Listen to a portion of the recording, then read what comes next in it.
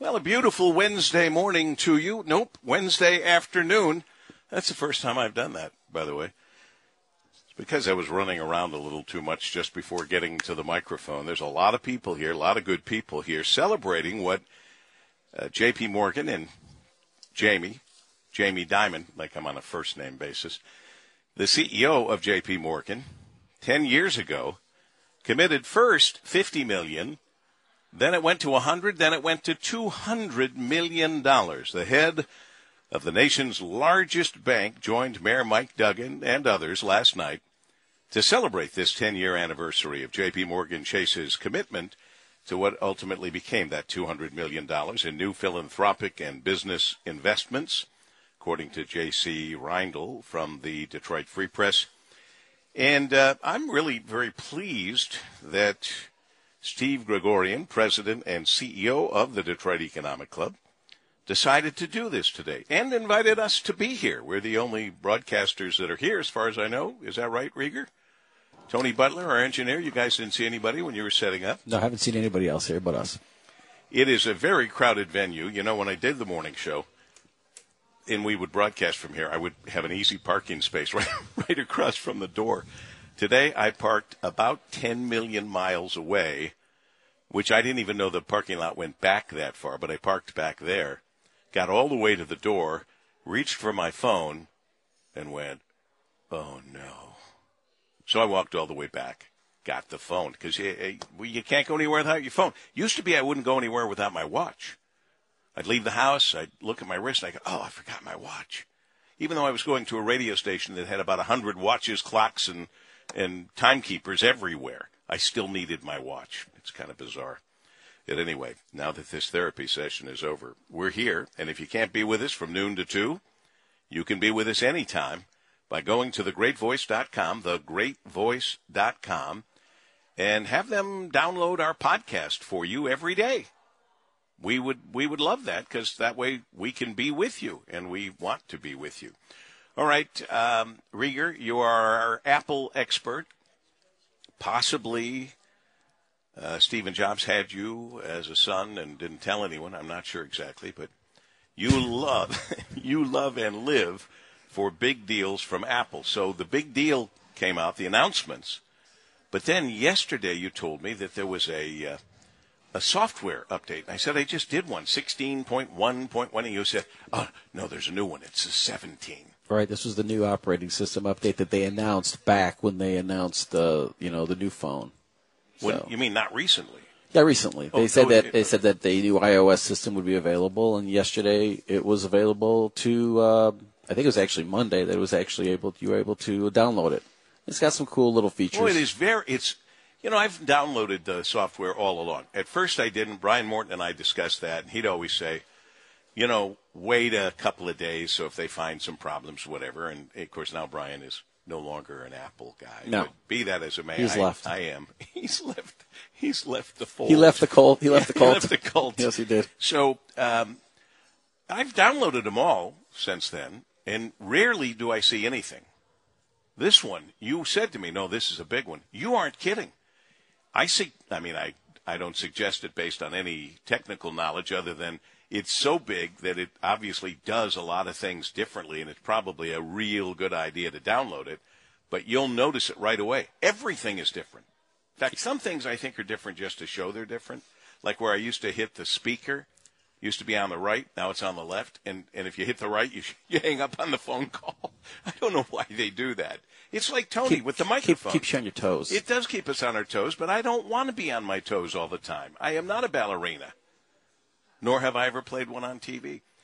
But that's why when Tony puts a microphone switch here for me to use, he always says, you want it on the right or left? I said, I don't care. Just put it on the same side all the time. Is there any sense in that? There is, isn't there? I mean, I could reach over there and touch it, not even have to look at it, or reach over here, depending on where it is. Are you doing this to keep me on my toes, Tony? Is that what's happened here? I never thought about that. I am. Oh, okay. Could they hear you on the air just now? Oh, okay. All right. He said he is keeping me on my toes. All right. We're going to talk a lot about the J.P. Morgan visit. We're going to talk with the man who talked him into doing this 10 years ago.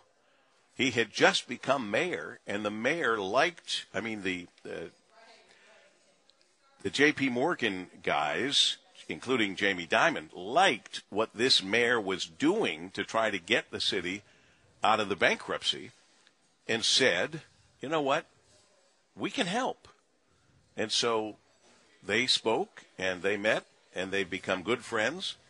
And the number of things that Jamie Dimon has done for Detroit that we don't even think about that came about from that now $200 million commitment, I wouldn't be surprised. By the way, we're in the banquet room. Last time I was in this banquet room, we had a panel up against the wall, a stage. I was the moderator MC. And of all people, it was MSU former coach Mel Tucker. It was basketball king Tom Izzo. And it was their athletic director, Haller. Yep. And there may have been somebody else, but I can't remember. But we did a big deal here, and it's the first time I met Mel Tucker, and I thought he was a very nice guy. And, you know, we know Izzo because we've been having him on for years and all of that. But anyway, that's the last time I was in this room, strangely, coincidentally enough. And it's empty because now they're in the soundboard, which is a beautifully set up room for any kind of a presentation, concert, anything. It's got a great sound system, great seating. And unfortunately, we couldn't be both places, so we had to choose here because they'll be in here from 1 to 2. So it's quiet now. The hardworking people are getting everything ready and all of that. But in the other room, and I'm sure we'll find out, I wouldn't be surprised if Jamie Morgan on this anniversary decides to donate even more money to Detroit. Any bets? Anybody think that might happen? I've learned not to bet you anymore, so yeah, I'm just going to agree. Okay. Other things that are going on, I hate to see what's happening at MSU. The headlines keep coming. MSU has other motives. Tucker says he's going to fight him. He's going to sue him. He's going to do all those things. And I go back to the day that we learned about this, and I looked at the contract and said, you know what? Title IX or no Title IX, it's not a he said, she said. It's a he said, she said, and then he said he did it. And I think he really believed that if the proof came out, as he says, that she was a willing partner in what he was saying and doing on the telephone, I think he thought it really mattered if they were consenting adults doing something in the privacy of their own homes. They were separated by miles. But as I said at the time, I don't have any of my notes in front of me, I defined moral turpitude, and that's a tough one because it depends on a lot of other things. What it might mean to some person may not mean the same to another person. But what means the same to everyone was the last part of his contract that said, basically, these are not the words, if he did anything to besmirch, and I know that word wasn't there, to besmirch the university, if he did anything to make MSU look bad or be embarrassed, they could release him and not pay him. I'm sorry. Doing what he admitted he did. Had he not admitted it, this would be a different story, but he admitted that he did it, thinking it was going to be okay because he could prove that she was along with that. But the point is, for that embarrassment part, didn't matter if she begged him to do it. Who wants to think about their coach doing that on the phone with somebody, and then you see him on the sidelines and leading these young men and teaching them how to be upstanding citizens, et cetera, which people may have forgotten. That's what coaches do. Tom Izzo never forgot it. Jim Harbaugh doesn't forget it. Bo Schembechler never forgot it. But anyway, this would have been a very easy case. Should have been an easy case if they would have done it right away. Every time you hesitate, you cause issues. And they hesitated. And now it's going to be just a noisy mess, unfortunately. But we support MSU in every way and just hope that they can get through this soon and move on. They've had to deal with so much for so long. All right. 12:14 now, and we're here. If you're listening at thegreatvoice.com on a podcast, you know the timing is off. It's sunny and beautiful now. It might be dark when you're listening, but we like you listening whenever you can. As we continue on this special edition of Focus with Paul W. Smith, Here we are, live from the Detroit Economic Club luncheon at the soundboard inside the Motor City Casino. And we're talking about, well, all good things of Detroit and Jamie Dimon and J.P. Morgan Chase. Stay with us. Well, this is the calm before the storm. They're in listening to Jamie Dimon now, speaking in the soundboard, which is a spectacular place to have anything. Concert, speech, meeting, whatever. They do a nice job here at the soundboard inside the Motor City Casino. Then they'll all come this next hour into the banquet room where we are. And I thank Tony Butler for getting here earlier, as well as Dave Rieger, to be set up on location like this. There's a lot going on. We're happy to be smack dab in the middle of it. There's an interesting story out there. I'm not sure, I guess an AP poll, whatever, that says while Americans generally view Israel as a U.S. partner or ally, many question whether the two countries share the same interests and values, this according to this new poll. The results come just ahead of a bilateral meeting between President Biden and Israeli Prime Minister Benjamin Netanyahu, which is happening today, their first sit-down since Netanyahu's return to office last year. Eben Brown is following this story, Fox News correspondent and WJR contributor. It's an odd question, but not an invalid question to say if Americans are questioning whether Israel shares U.S. values. Eben, nice to have you with us as always. Good to be here. I haven't heard this question in a very long time, and I don't know what the answer is. You're going to enlighten us, but I can say this. And I've admired this about Israel. It's Israel first. Let there never be a mistake about that. If it's something that's bad for Israel, they're not going to be for it. If it's something that's good for Israel, they're going to be for it. We used to be like that in the United States. Well, that certainly is true, and I think that is reflective of some very large differences between Israeli society, and American society these days. Israel does live under constant threat of attack from some of its neighbors, and it is constantly striving to reach peace agreements with many of its neighbors. There have been some significant progress in that over the past few years with the Abraham Accords, but still Israel faces immediate threats, violent threats, actual violence from either terrorist entities or state actors, namely Iran, but others. And because of that, Israeli society tends to be a lot more cohesive, a lot more quickly than American society will be.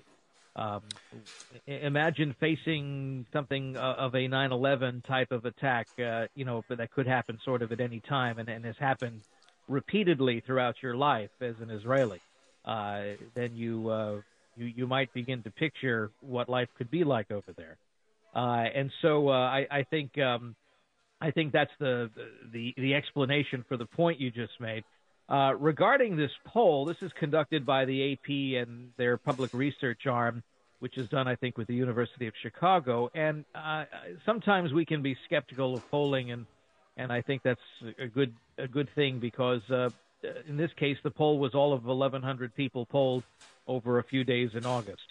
And exactly how telling of that is that of a nation like ours of 330 or so million people, with all their various ideas and feelings and whatnot. But according to this poll, overall, only about 3 out of 10 of all Americans would feel that Israel is an ally that shares American interests and values. About 4 out of 10 would say that Israel is a partner that the U.S. should cooperate with, but doesn't think Israel shares its interests or values. Fewer than that, maybe around 1% either think, or 1%, 1 out of 10 maybe. Well, I guess that would be 10%. Would view Israel as a rival that the U.S. should be competing with, but not as in conflict with. And then a even smaller percentage view Israel as an adversary that the U.S. is in conflict with. Really? Make of that what you will. Wow. Yeah, make of that what you will, and what the motivations are behind someone's view in that regard. But that's what the results of this AP poll show. Well, I'm sure the poll was I'm guessing the poll was taking place before this latest news. I mean, if I'm Israel and I see our supposed friend, the United States of America, doing a swap for citizens. We give them back 5 of their citizens. They give us back 5 of our citizens. But, oh, by the way, we're going to free up $6 billion, which is ludicrous. And they see $6 billion going to Iran, who would just as soon see Israel wiped off the face of the earth. They've got to be a little bit shook up by that, wouldn't you think? Well, they most certainly are. And to use the phrase wiped off the face of the earth, you're not paraphrasing, you're not inventing it. This is language that has come from the Ayatollah, which has come from various successive supposedly elected presidents of Iran, including the current one who was just welcomed into the United States to speak at the United Nations yesterday, Ibrahim Raisi. In fact, while he was up there deriding the United States as an imperial power that's oppressive in the world, and extolling the virtues of the Islamic Republic and how well it protects women, the Israeli ambassador was holding up a picture of Mashi, forgive me, I forget her last name, but she was killed while being held by them. Held by them. And so that ambassador, by the way, was let out in cuffs by UN security. So I think that's more illustrative of the UN than anything. But $6 more billion to Iran it's obvious where the money gets spent. It's not on farming and education. It's on funding terrorism in satellite states. And to hear our president say with a straight face that he's controlling, and it'll be well watched, that this money won't be used to give them more nuclear capability or anything else is sad, actually. I was going to say laughable. It isn't. It's downright sad. Others felt it was well watched while it was impounded in South Korea. So, I guess there's a difference of opinion somewhere, right? Yeah, a big one. Always appreciate your work. Eben Brown, Fox News correspondent, WJR contributor. Thank you, my friend. You're welcome. Take care. See you later. We continue on WJR. And are we lucky to have our own Lloyd Jackson, WJR senior news analyst here?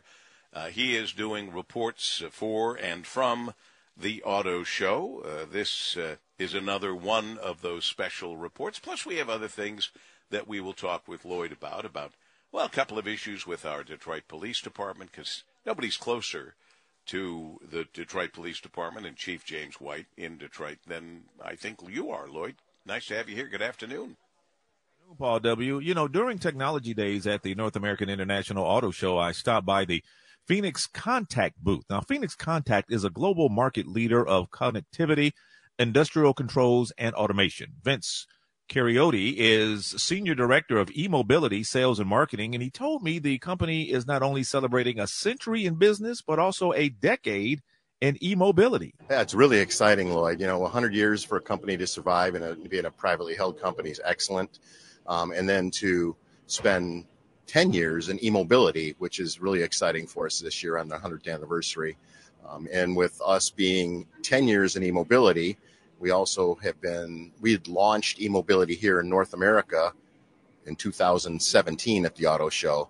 So it's really exciting to be here now on our 10-year anniversary and talk about our movement to bringing manufacturing here to the U.S. to accommodate the Build America, Buy America Act. So we're bringing some assembly lines in to accommodate that, and we're going to be building charging cables and connectors in the U.S. and Harrisburg, Pennsylvania. So we're really excited about that.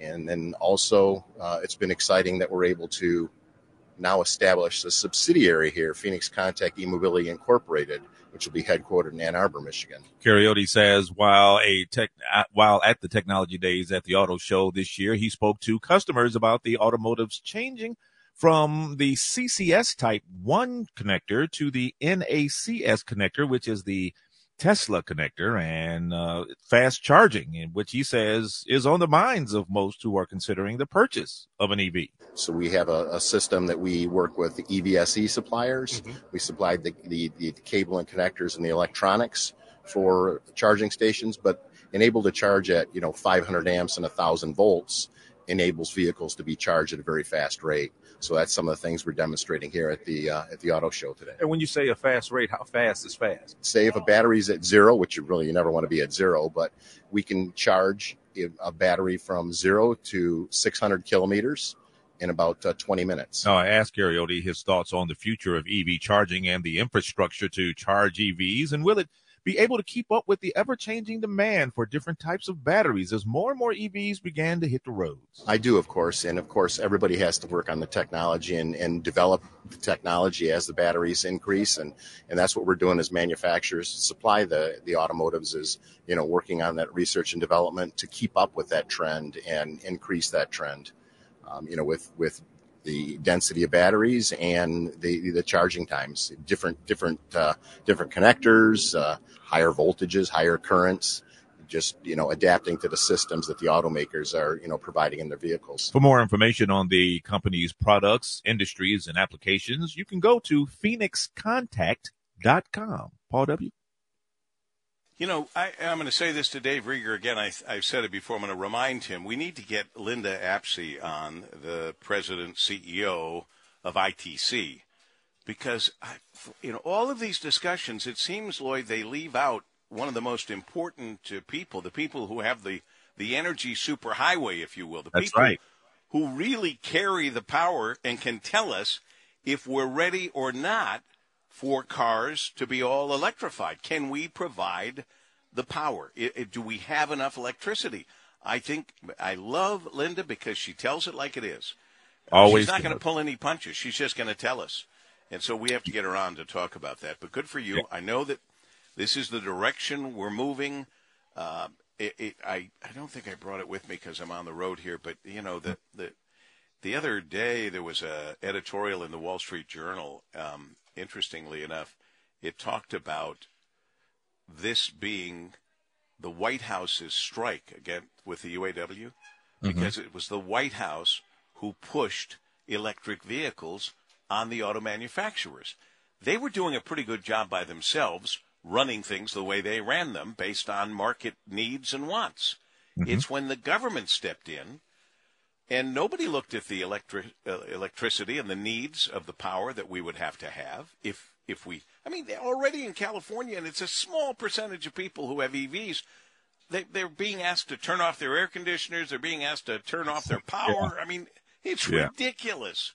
And it's because no one talked to Linda. No one talked to the people who produce the power and said, can we handle this? No, they didn't. They just said, we need to do this to save the earth. Well, we might live like cave people eventually.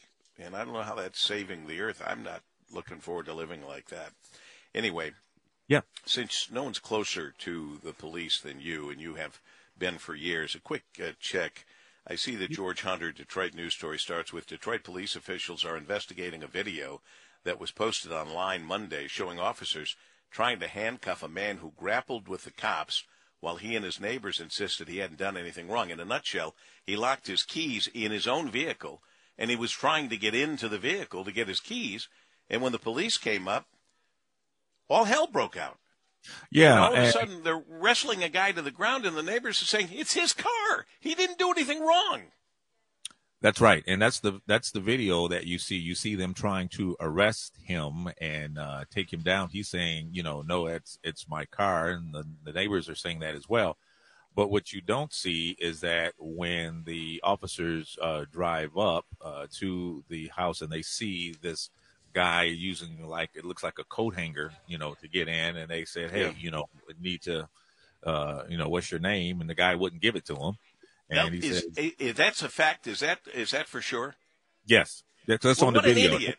What an idiot then. What an idiot. Why wouldn't he cooperate with the police? Nope. No, he wouldn't cooperate, which caused the police to do more investigation, of course, because, okay, you're not giving me your name. Now you're detained, and, one thing leads to another, and it gets, ugly. I'm happy to hear the rest of the story from you, Lloyd Jackson, because how many times have we said it? Am I the only kid that grew up with my parents telling me how to act and react around a police officer? Yeah, you got this story. Lloyd, they told you when you were a kid. Sure, absolutely. And, it would have, it would not have gone left if you would have said, my name is Joe Blow. I locked my keys in the car. Here's my ID. This is my car. You can't act like the police have no business knowing. They're there to save and protect people from getting their cars stolen. Jeez. All right. Well, I'm glad we got the rest of the story on that. Thank you, Lloyd. You're welcome, sir. Lloyd Jackson, WJR senior news analyst. Can I just tell you, cooperate with the police, and it's astounding how you won't get in trouble. Hands up on top of the wheel so they can see your hands if they pull you over. You want my license? Yes, sir. I'm getting it right now. It's in my right back pocket. Keep the other hand up on the steering wheel. We all have to do that. Well, all right. As we continue here on WJR. Well, the union representing Canadian auto workers has reached a tentative new labor deal with Ford Motor Company. I think they did it without movie clips. I didn't see any movie clips or anything. I didn't know. I didn't hear any name calling or anybody's the enemy or I didn't hear any of that. But anyway, the agreement averts a potential strike by Unifor against Ford, which was the single strike target in Canada. WJR senior news analyst Marie Osborne reports some consider this hopeful news as the United Auto Workers continue their work stoppage affecting Ford, General Motors, and Stellantis, and supposed to get worse Friday. She has an update on the talks and joins us now. Good afternoon, Marie. Hi, Paul. Right now, we don't have any details on that Unifor deal with Ford in Canada. Union leadership says they'll present all the details of the agreement to the rank and file before a vote sometime in the very near future. Now, here at home, the picture's not quite as rosy. We have learned the union planning to expand its strike unless it sees major progress in contract negotiations by Friday. We're not sure what it means by major progress. The auto companies did not directly comment on that potential action.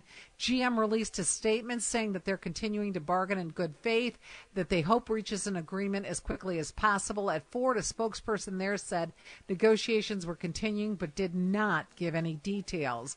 The Biden administration walking back on a plan to send the acting labor secretary and a senior advisor to the Detroit to meet with both sides, saying instead it was more productive for them to continue to monitor the discussions in Washington.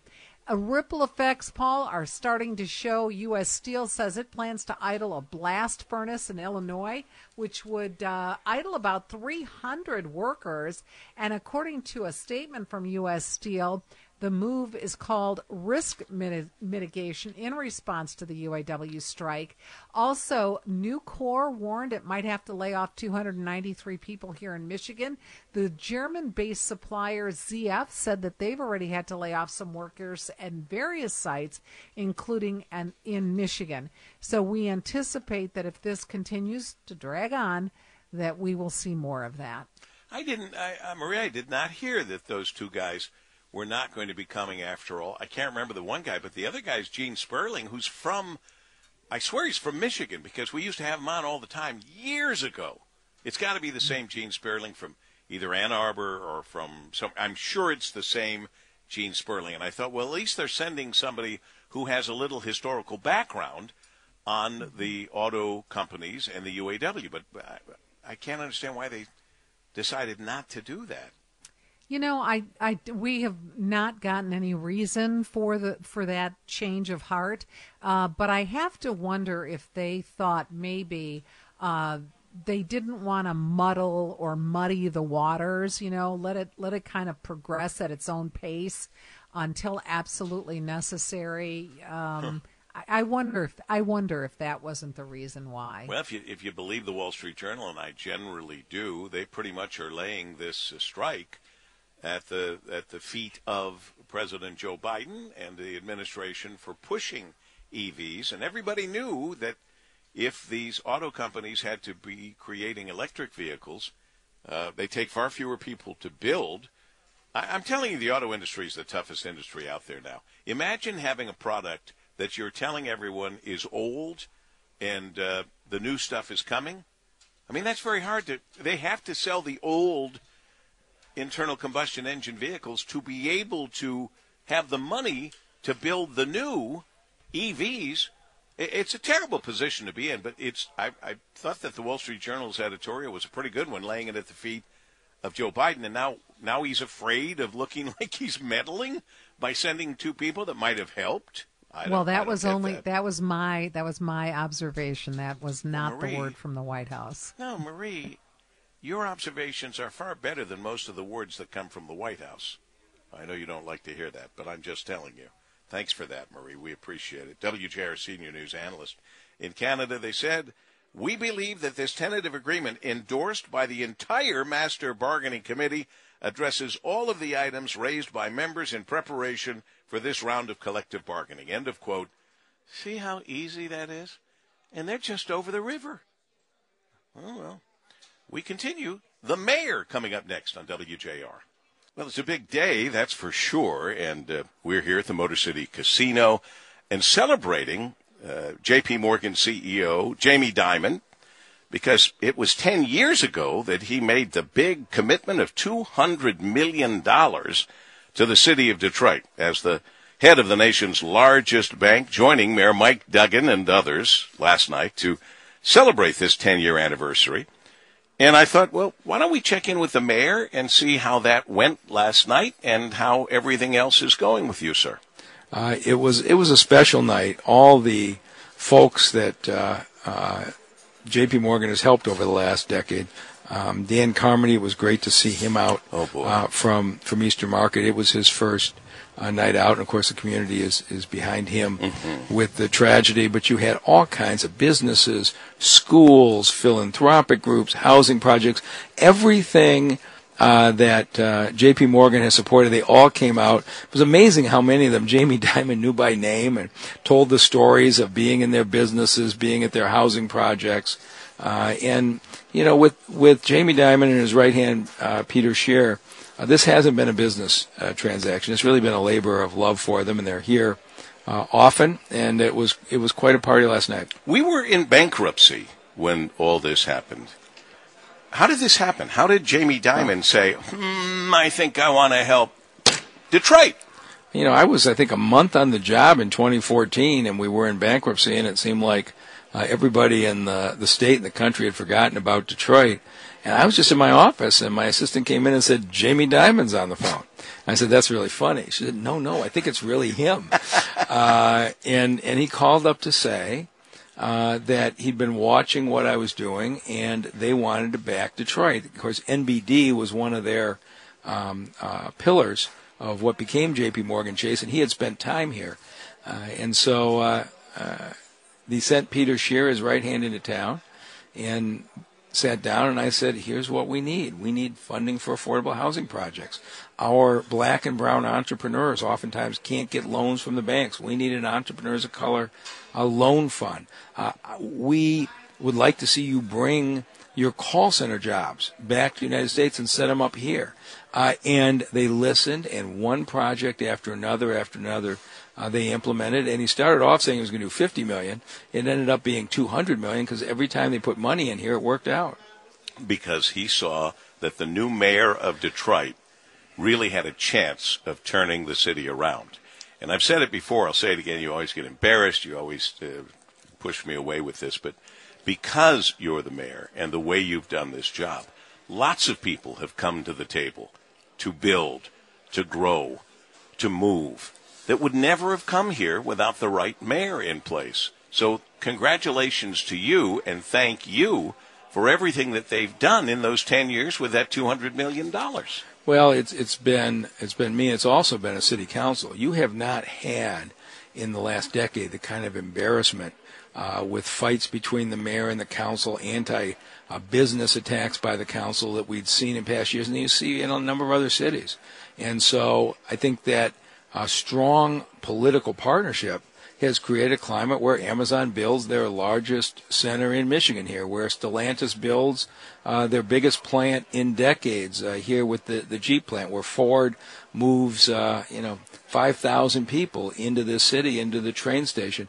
We've got a partnership here where our elected officials work together. We have our share of disagreements, but we don't embarrass ourselves publicly. We work them out in a room, and I think that's helped with Jamie Dimon, and Jamie Dimon's helped with a lot of other people nationally, giving us credibility. He is indeed. It's amazing, frankly, and you don't hear that from as many banks. I mean, we always hear it from Jamie Dimon, J.P. Morgan.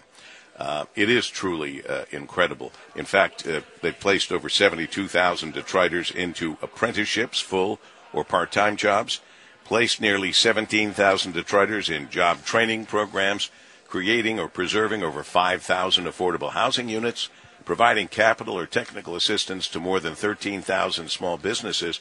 The bank also worked with your work agency, the Detroit Work Agency, to directly hire more than 90 employees for J.P. Morgan's Chase new virtual call center that you said you needed 10 years ago, and you're getting. And this is a good example. I sat with Jamie, and I said, you've got call centers all over the world.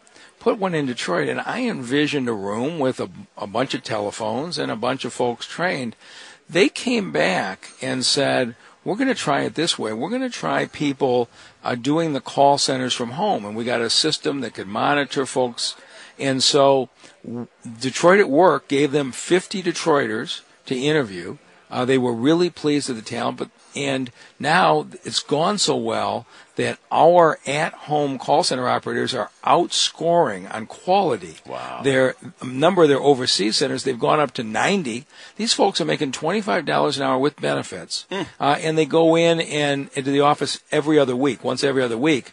But otherwise, they're doing their productivity from home, and I think they'll continue to expand. And now we're talking to other folks saying, look, if J.P. Morgan can run their call center from Detroit, you don't have the overhead of the office buildings. Why can't you do this too? You think 90 families who've got a good middle-class income just off of one program. It's been terrific. Terrific indeed. And I'll tell you what else is terrific, that the Detroit Economic Club has brought him back to celebrate what J.P. Morgan and Jamie Dimon did 10 years ago, because we forget, unfortunately, and we don't know about lots of things that he has helped you with or done. You thanked him last night for helping with the COVID, right, and getting the COVID-19 tests. Who would have ever guessed Jamie Dimon had a hand in that?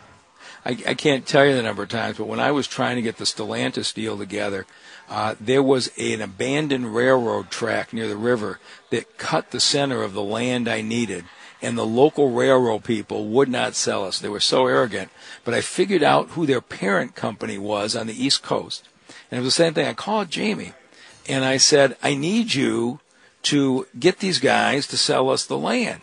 And he called me back about an hour later. He says, I talked to the parent company. They said that that track is essential. I went out and took a picture. Overgrown with weeds, no train had run on it for 10 years. I sent Jamie the picture. An hour later, I got a call from the local people. You had Jamie Dimon call our boss? They sold us the property. Oh, good for and it you. closed. It was the last parcel we needed to get that Jeep plant built. But this is the kind of friend that we've got in the president of the largest bank in the country. Well, you don't think of it this way, but I do, knowing you for all the years I have. This is what you do, Mayor Duggan. This is why you doggedly go after things that people say can't be done, and somehow they get done. So you obviously have a great relationship with Jamie Dimon. So would you do anything for him? I think he's one of the finest people I've ever met. He's just a truly good person. Okay, so when Jamie Dimon praised you last night for guiding Detroit's post-bankruptcy recovery, he said, Mayor, maybe President of the United States. And he said, I'll quit my job. I'll do any job you want. I'll carry your bag. So I just saw him, and I told him Duggan for president is not trending on social media. So Jamie's banking skills don't have the same clout of the political side. So the campaign was brief, but I think there's somebody else in this state who's more focused on D.C. than I am. Well, whatever you decide you want to do next, and I hope it's continue to be mayor, whatever it might be, you know that you'll have our support, because I've watched you through several jobs over the years, and you've always done them well. Well, thanks, Paul W. And it's really nice to not have to get up early in the morning to talk to you. It's really nice to not have to get up early in the morning to talk to you. But I would if I had to. Mr. Mayor, anything else you want to add? Anything else going on that we should know about? Things are good. Mayor Mike Duggan here with us in focus at this very special occasion with Jamie Dimon speaking here. And just give my best to Dr. Sonia as well, would you? I will. Thanks, Paul. Going to the Michigan game this? Wouldn't miss it. You won't. You're lucky. I can't go to all the games, and you work hard. You have discipline, and you have somebody who helps you with your schedule, keeps your calendar. No, so I have a wife who is a Michigan grad who likes the games every bit as much as I do. So there's 8 days a year where nothing goes on that calendar. And that should be simple enough for all of us. Good for you. Give her our best and go blue. All right. Thanks, Paul W. Mayor Mike Duggan here on Focus with Paul W. Smith. Well, we couldn't be sitting across from somebody. There's nobody better to sit across from right now that knows the history of this fabulous club. She was the president and chief executive officer of the Detroit Economic Club from 2002 to 2017. Do I have those dates right? You definitely have those dates right. Well, you did a great job at that, and then you were executive vice president, corporate communications, investor relations for CompuWare before that, and president and chief executive officer of a consulting firm that you founded, the Chappell Group. There's all kinds of things. Now you're doing a lot of board work. I know that. It's Beth Chappell, who we're so happy to welcome back to WJR. How was Jamie Dimon? We were in here. I'll tell you, Paul W., Jamie Dimon never disappoints.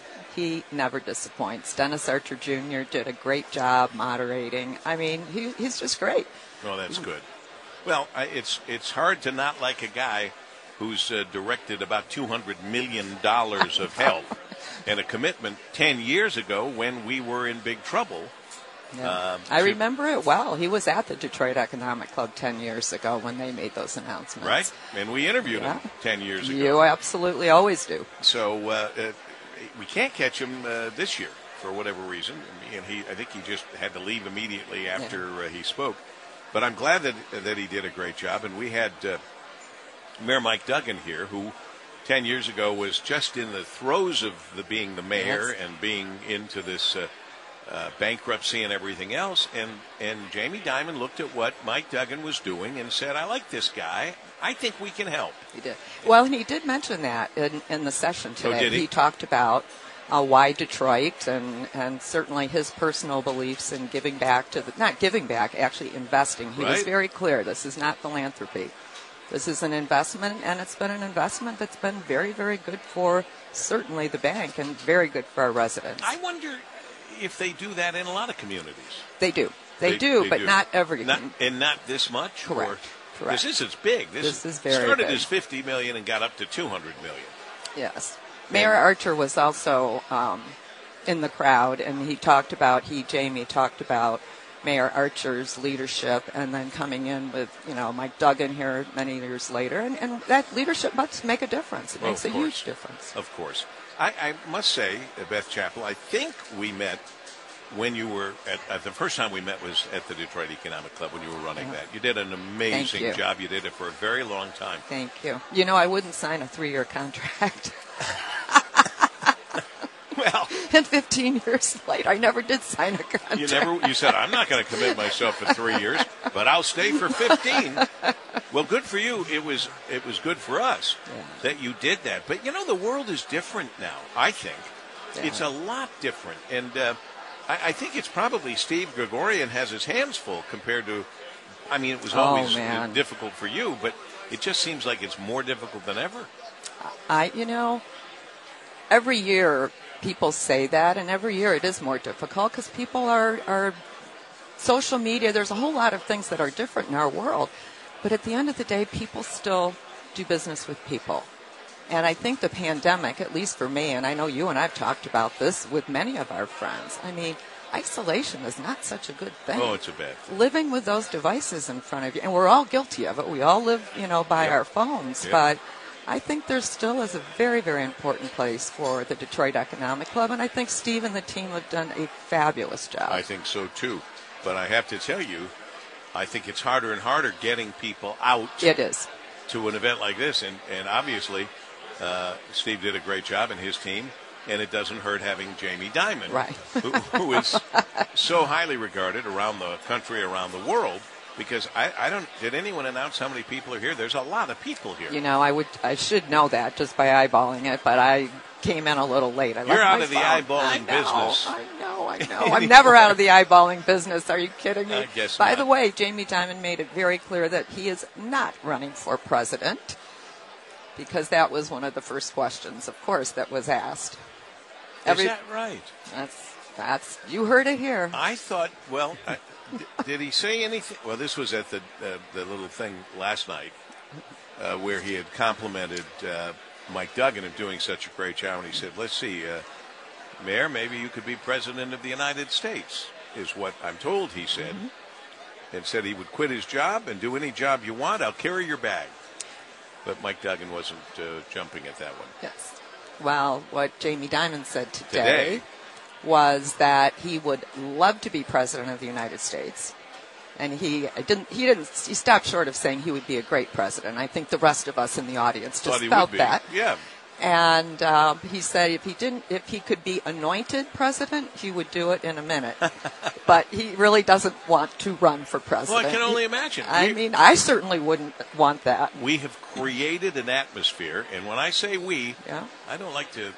I mean, the media, in a very big way, has created a circumstance and situation that we know now that when someone announces that they're going to seek that office, or virtually any office anymore, teams of people are sent out to find out bad things about them.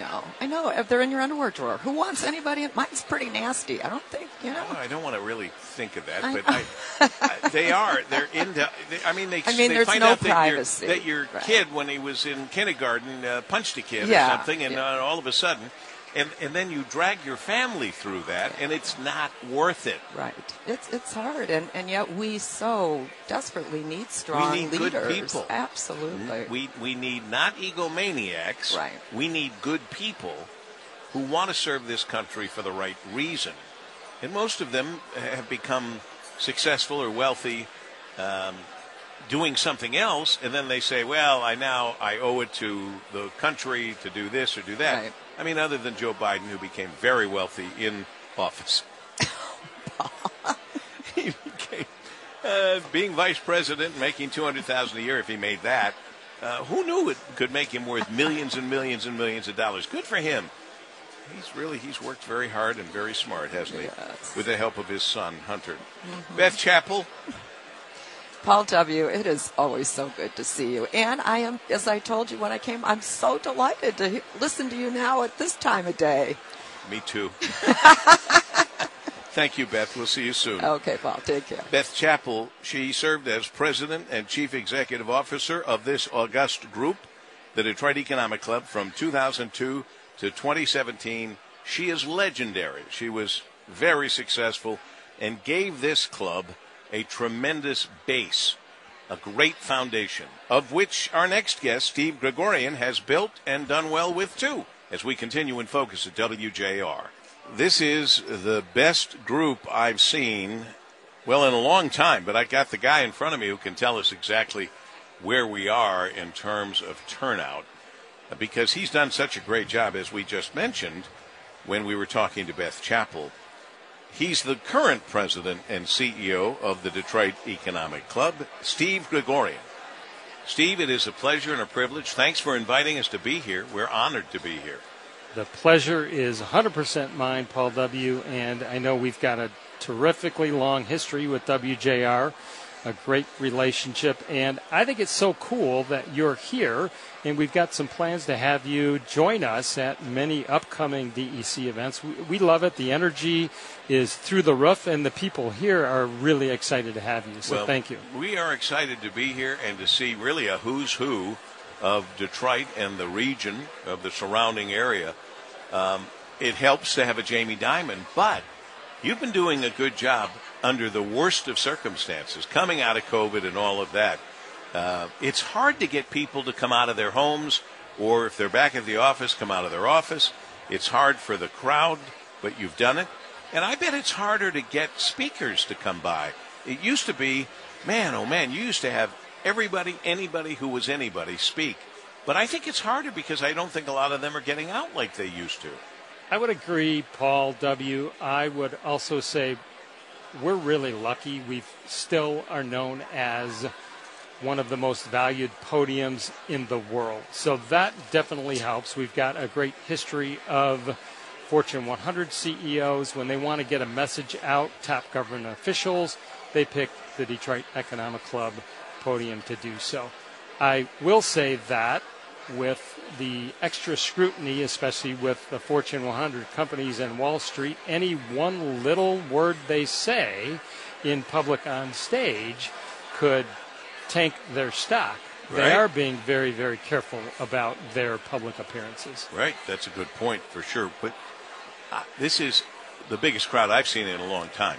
And how many, what are we thinking, what's the number like? It's 1,000 people, and that is the largest crowd we have had since the pandemic. We would pull those pre-pandemic when things were really going well, but it has been a little bit of a struggle, but we've gotten back to a point where our members are coming out. They're downtown working again. We'd like to see them a little more than they are. So with the businesses downtown. Yeah, of course. Yeah. And I said on stage, too, we need to get you working downtown. We've got a program coming up in early November. It's our Future of Work series, and the CEOs will be Sarah Armbruster from Steelcase and Bill Emerson from the Rocket Companies, and they're going to talk about the physical workspace and what it takes to bring employees back to the office. And I said on stage, we're better together.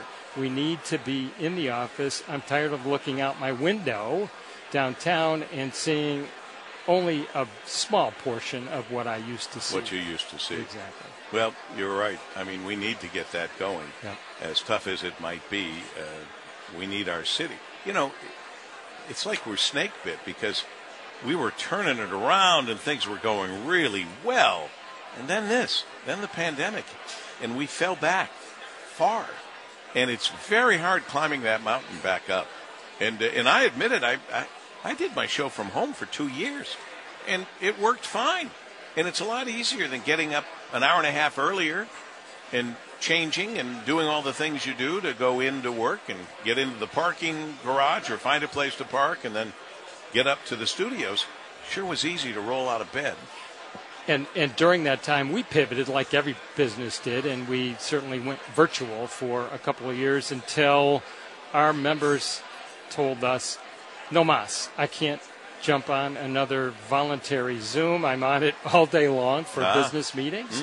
And so we've really tapered off. I don't think we've done one for probably a year now. So no kidding. We've spent a lot of time just thinking through the world has changed and what are the type of topics that our members want to come out to hear. We've spent a lot of time. One thing that we know is missing, we've got 1/3 of our membership is what we call young leaders age, between the age of 21 and 39. And they suffered badly not being in the office because they missed the office water cooler talk. They missed just popping in and listening and learning from leaders. So we've been very intentional about producing professional development programs for those young leaders and for students. Students, I talk to a lot of students, high school students mostly, and college students. They're really scared of the massive change in the world. They're scared about careers and something they may be interested now. What's that going to be in a few years? I know you've got our good friend John Fickney coming up. He does a terrific job. He has great relationships with many of our young leaders. He kicks off our Career Readiness Academy each year, talking to 300 high school students, and we've got him lined up to do that as well. So very intentional about handing hands up to the future generations. We're spending some time with Steve Gregorian. This is his baby, and it's a successful one. Over 1,000 people here right now. He's the president and CEO of the Detroit Economic Club. You talked about some of the things for the young leaders, 21 to 39. What else have you heard is the kind of topic that they'd like you to address and the kind of people they'd like you to bring in that will keep them coming back? Sure. I would say there's so much uncertainty in the economy. So any talk about, somebody as brilliant as Jamie Dimon talking about the economy, U.S. and geopolitical effects on the economy as well, really important to them as they plan their businesses going forward. So the economy always, it's in our name, so that's always going to be a topic that interests people. Artificial intelligence is another one. And just technology's massive impact and how quickly it's changing. Everybody's trying to wrap their heads around that. I'm sorry. Rieger, put your headset on for a second. I'm telling you, this artificial intelligence, the AI, I mean, it's been around. It's exploded now, and people are using it in ways that I thought wouldn't be acceptable. Rieger, what's the story you told me recently that Well, I told you the one about the obituary that was written by AI, which kind of screwed up. It said, at 42, he's now useless. Whoops, that's not exactly the way you want it to come out in an obituary. But, Rieger, you had talked to me about some of these other things that I know that people have turned over their calendars to AI. That their calendars will be. What I did was, when you interviewed Alan Dershowitz, and I had AI write the tweet for me when I tweeted it on our social media, and it was amazing. It did an incredible job. And to me, that's scary. And it's got to be really scary for the people who make a living writing, which is kind of why we have the AFTRA, SAG, and everything else now on strike, because they can see the writing. The writing on the wall has been written by AI, and they can see it and realize their jobs are in jeopardy.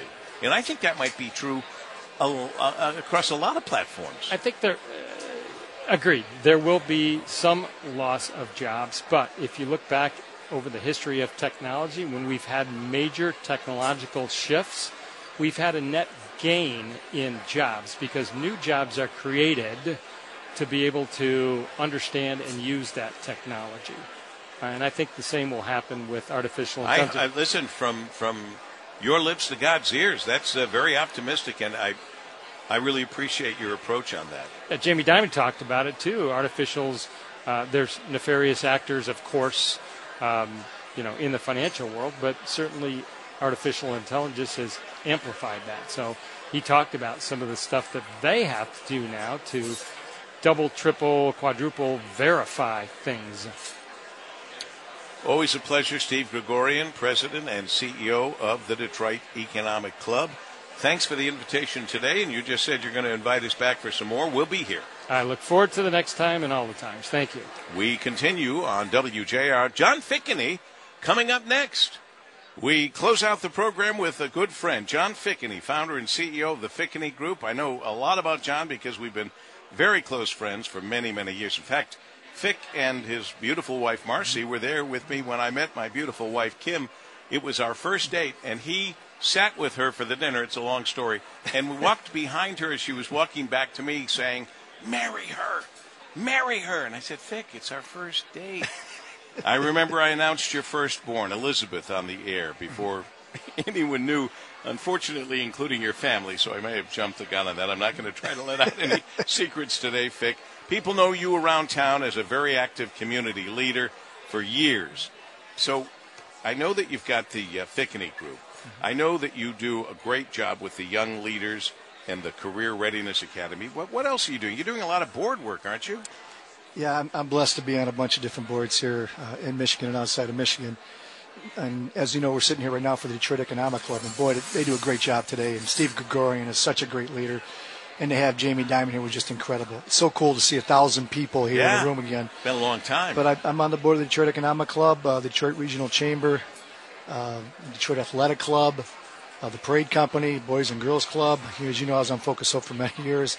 Beyond Basics with Pam Good and Gang 11 and Digital Lakes, but also some boards, business boards as well, and councils like Blue Cross Blue Shields Council and Optech and some other companies out of the state that I sit on boards for. Well, they all benefit. Any board that has John Fickeney as a member is benefiting. Remembering you as a senior executive for Microsoft for most of your career, then Dan Gilbert said, hey, I think we could use some of your services. You went to work for Dan Gilbert and his family of companies, and then you started the Fickeney Group. How would you describe the Fickeney Group? Well, that was a real interesting transition because I was at Microsoft, as you know, for 13 years. You worked when you were doing that, Bill Gates, Larry Ellison, Steve Ballmer. I mean, the list goes, Dan Gilbert, I mentioned, the list is incredible. I've been pretty blessed to work with a lot of generational leaders. And I don't know if you saw that book or read that book a long time ago by Napoleon Hill called Think and Grow Rich. I almost feel like I'm blessed to have that same opportunity where I've been put in a place to really work closely with and fly around with and learn from some of the biggest leaders in industries. And I'm blessed to say that Microsoft being one of those, but also working with Dan Gilbert. That was an incredible experience. But then after a while, as you know, I wanted to spend more time with my family and want to start working on my own passion, which is helping other people develop and grow. And that's why I started the Fickeney Group. Well, everybody that's done anything with the Fickney Group has benefited. You have a lot of clients around town and nationally. And in fact, talk to me a little bit about some of the companies you've worked with. Well, I'm blessed to have just recently keynoted for Sandy Pierce and Steve, the CEO of Huntington Bank. DTE with Trevor Law and his executives that all flew in many times for Dan Lepp and his teams at Blue Cross Blue Shield. ITC Holding with Linda Aspey and Beautiful. Plant Moran Cranes, and the list goes on, and Maui and a lot of automotive companies. But I also, outside of the state, I'm blessed to be able to speak for a lot of great companies and organizations as well. And the part I love is I get to go to some really cool places. For example, the golf industry. So I've gotten to go to present for Pebble Beach out there in California, Whistling Straits and Kohler in Wisconsin. I spent a lot of time at Pinehurst in North Carolina.